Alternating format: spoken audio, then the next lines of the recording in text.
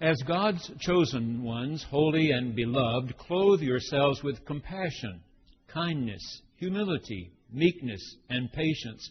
Bear with one another, and if anyone has a complaint against another, forgive each other, just as the Lord has forgiven you, so you also must forgive.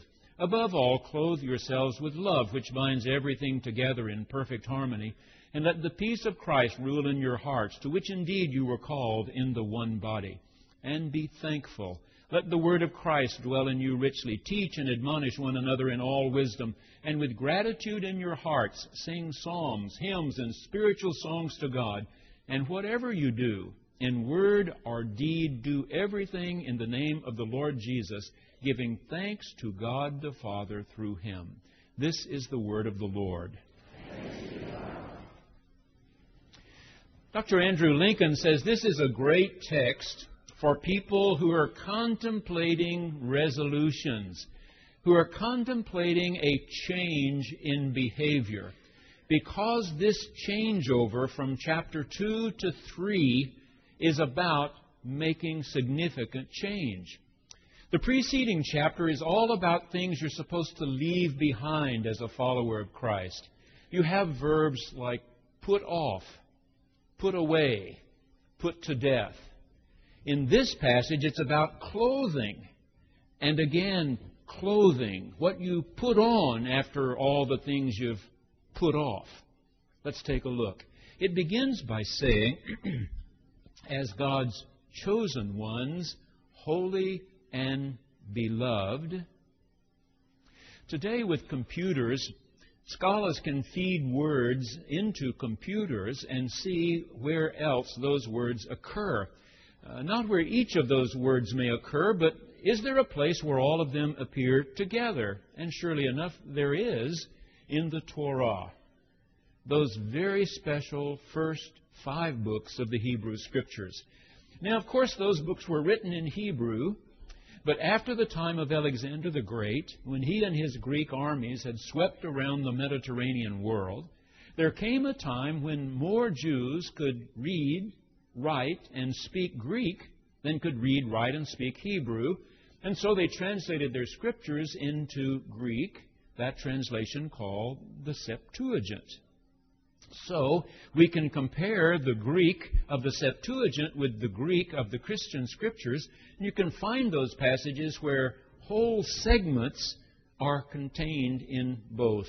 In this case, these exact words in the Greek Septuagint are found in the Torah, and they're alluding to Israel, to the Jews, to the Israelites. You are a people chosen by God. Holy, meaning set apart. You're not supposed to act like all of them. They have multiple gods. They are heathen. They are pagan. You know there's only one God. You are to act the way that one God will teach you how to act. And then it calls them beloved. And the Greek word here is agapaitos. It comes from the same root as agape. I usually translate that for you as a willingness to put yourself out for the well-being of another. In that case, then, this would mean that there is only one true God, and He's willing to put Himself out for your well-being, to birthing a baby in Bethlehem of Judea, to raising up a teacher, preacher, healer, worker of miracles, one who would go all the way to death on a cross to show how far God was willing to put Himself out for your and my well-being, one for whom God would raise Him from the dead. Chosen, holy, much beloved. Friday night, Gail and I were looking at the TV guide to see what we might watch. Almost everything was rerun. We'd had about all of Charlie Brown's Christmas we could take by that time. More than enough How the Grinch Stole Christmas by that time. So we went 180 degrees and turned to Channel 50 where they had a special program called San Quentin Prison Extended Stay. A television crew had been allowed inside San Quentin Prison in California for 4 years, and this documentary had been made. We found it very interesting. We thought we'd maybe watch 15 minutes. We watched 3 hours. From 7 o'clock until 10 o'clock Friday evening, we watched this documentary. We got to know the warden fairly well. We got to know several of the guards, male and female, fairly well. We got to know some of the convicts, the inmates, the prisoners there, those incarcerated. We were told that more than 5,000 people are incarcerated at San Quentin, that every day roughly 150 get paroled and 150 new ones are brought in. Every day, 365 days of the year. We were shown some of the reasons why these particular people are in prison. More than 30% of them are there because of drugs, either using, purchasing, being caught with, under the influence of, or selling to somebody else. Drug offenses. They showed us different segments of the prison. On the diagram, it would lift up one segment, and then they would spend the next 30 minutes in that building, and then another segment, and they'd spend 30 minutes of our time in that building, and so on. It was amazing how many of them talked about never coming back to San Quentin. Never. In fact, we were told more than 70% do come back again and again and again. Penalty added on to penalty. One young man was there who's now been sentenced to 575 years. There was one rather handsome young man who talked about his 3-year-old son. How he grew up without a father. His father just wasn't there, was never a part of his life, and how he really wanted to be a part of this little boy's life, to be a father to him. He just had 70 days to go before he would be paroled. He was counting them down, 70 days. And then during his free time, he went onto the basketball court. There was one other guy. They were playing one-on-one basketball, and one thought the other had pushed him a little harder than he should, and he punched, and the other punched back, and that's another year. That's another year.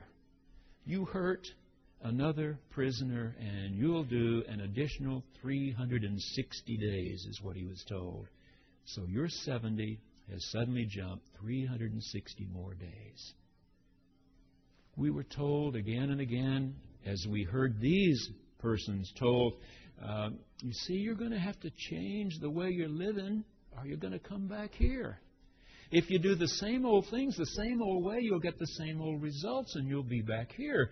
You've got to leave that behind, and that behind, and that behind, and put on a different kind of behavior.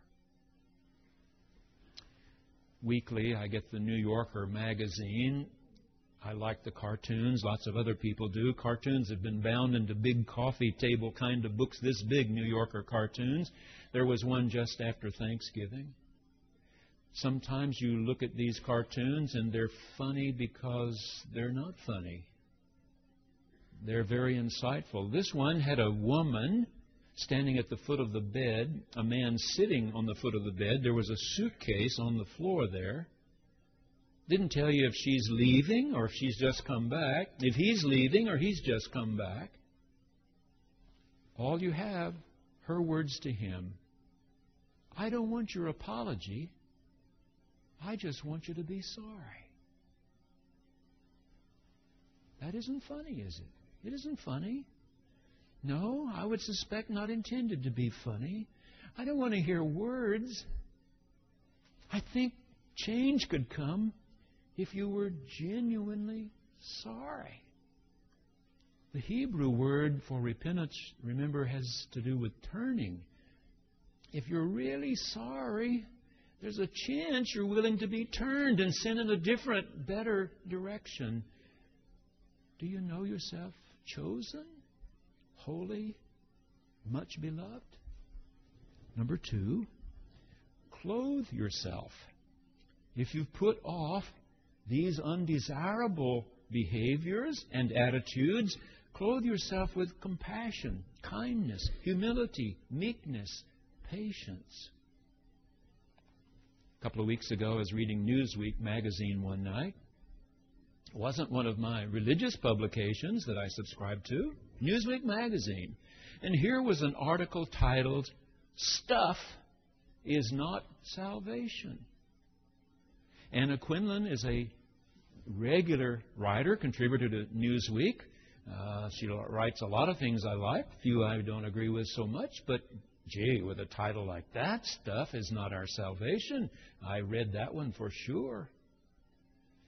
She began by describing what happened the morning after Thanksgiving in Stream Valley, New York.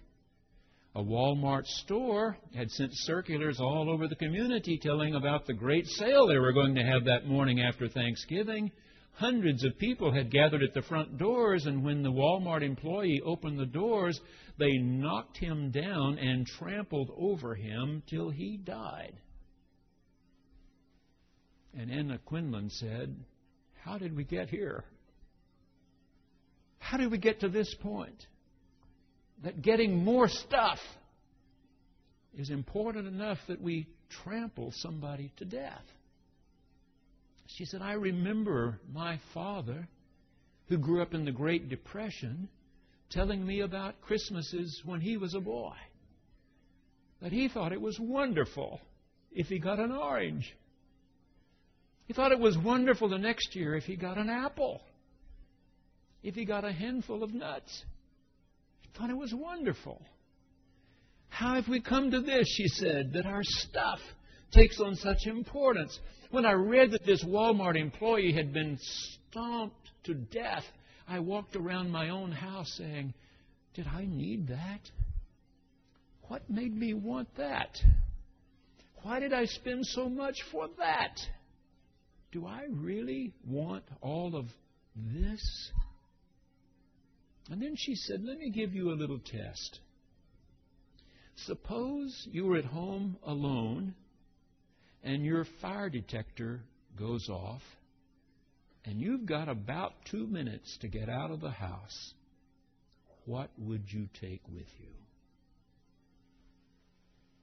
What would you take? How are we clothing ourselves? How are we clothing ourselves? With humility? With patience? With gentleness? With kindness? Number 3. Third thing I underlined here is, and then clothe all of that with agape. It holds everything together. A different rendering might be, well, now that you put on your pants and your shirt and your shoes, put on your overcoat. And your overcoat is love. Covering everything else, holding everything else close to you, warmly to you, is agape. It is love. I read an article recently written by Cliff Snyder. Cliff lives in North Point, North Carolina. High Point, North Carolina. He was saying that from the time he can remember, he was overweight. He said, when I was a little bitty boy, I was overweight. People always pointed out the fact that I was overweight, called me bad names. I got a little bigger, wanted to play violin. I was never better than third chair. I decided at one point I wanted to play football. I was never better than third team. And then when I was 15, my father was killed in an auto accident. He wasn't driving. He wasn't responsible. Another car crossed a median, hit the car my father was riding in. He was killed. My parents had always taken me to the Methodist Church in High Point, he said. They'd always had me in Sunday school. Sunday nights when I got big enough, I was in MYF, the Methodist Youth Fellowship Group. Some of my best friends were there in church and Sunday school. Some of the kindest people I knew were there. And as my mother and I came to that first Christmas without my dad, without her husband, they were trying really hard to be kind to us.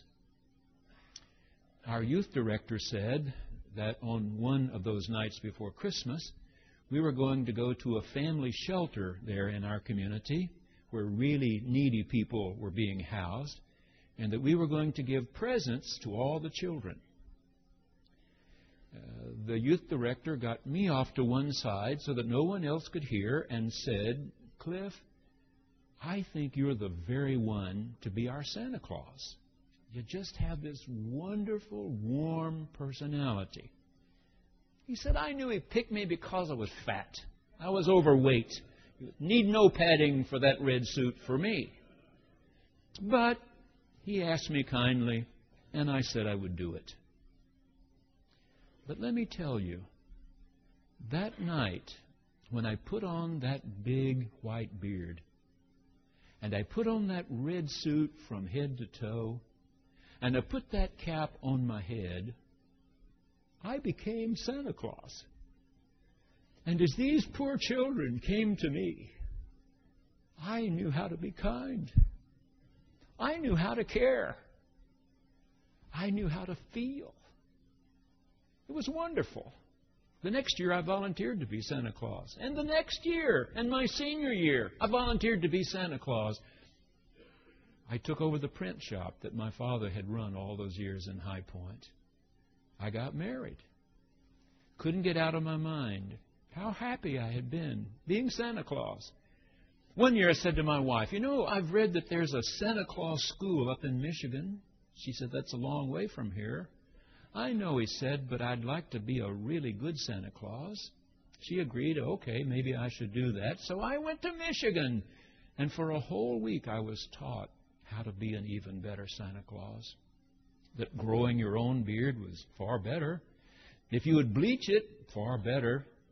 If you would pad yourself well, have a really good-looking suit, really good-looking hat, and then how you're supposed to be really happy, ho, ho, ho, and be really kind. Don't frighten the children. Be soft and careful, sympathetic. Maybe carry a little book and write down children's names as you ask them so they could tell you were taking this seriously, and your name is, and write it down in the little book. I became a better Santa. 50 times a year I was asked to be Santa. 50 times. Started getting ready months ahead. I really grew big beards. I had a black one at first, but I could bleach it, and then less and less needed to be bleached. And I really have a beautiful white one now, he said. And I know how to care about children. I care. I ask each one. Said I had a little girl one year, sat on my knee. You could sort of tell she didn't know what to think about me. She was sort of at that age where she was wondering, how can one person go to every house in the world on one night? And I said, "Rebecca, have you had a good year?" And she turned around and said to her mom, "It is Santa Claus. He knew my name." It was on her headband, he said. But neither her mother nor I reminded her of that fact. He said one year, I saw a little boy sort of standing back. And every time it was his turn, he'd push another kid ahead of him and he'd step back. And he'd push the next one ahead and he'd step back. And finally, I motioned to him. And I must have had that bright twinkle in my eye because he came.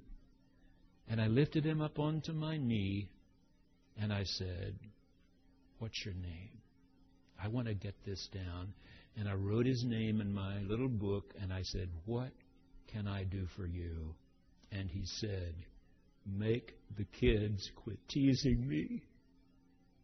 Would you make the kids quit teasing me?"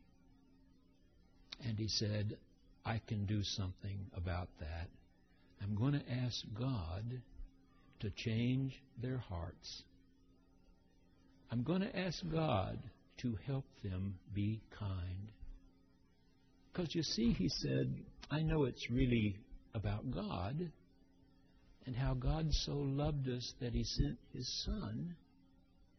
I said to this little boy, "I'm going to ask God to do that." You see, what I've really learned, Cliff wrote, is that every time I'm doing the best I can to bring joy to somebody else, I'm at my very best.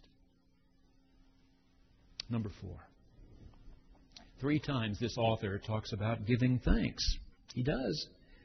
Right there in verse 15. And be thankful, verse 16. With gratitude, verse 17. Giving thanks to God the Father through our Lord Jesus Christ. Gratitude. Gratitude.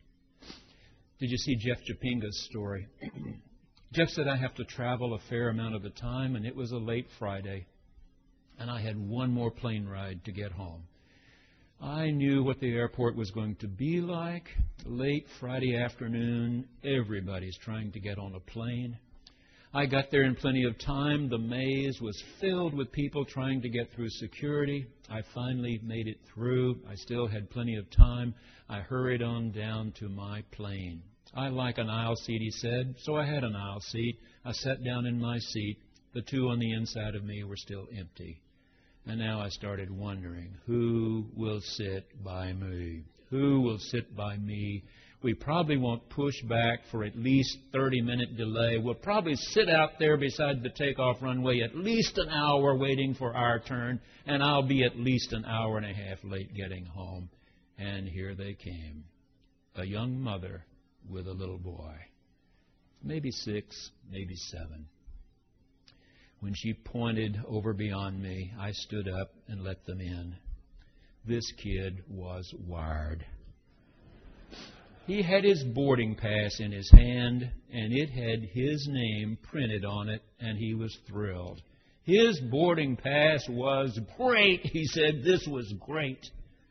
His mother pushed up the little blinds so that he could see out the window, and boy, this was great. Look how many planes he could see out the window.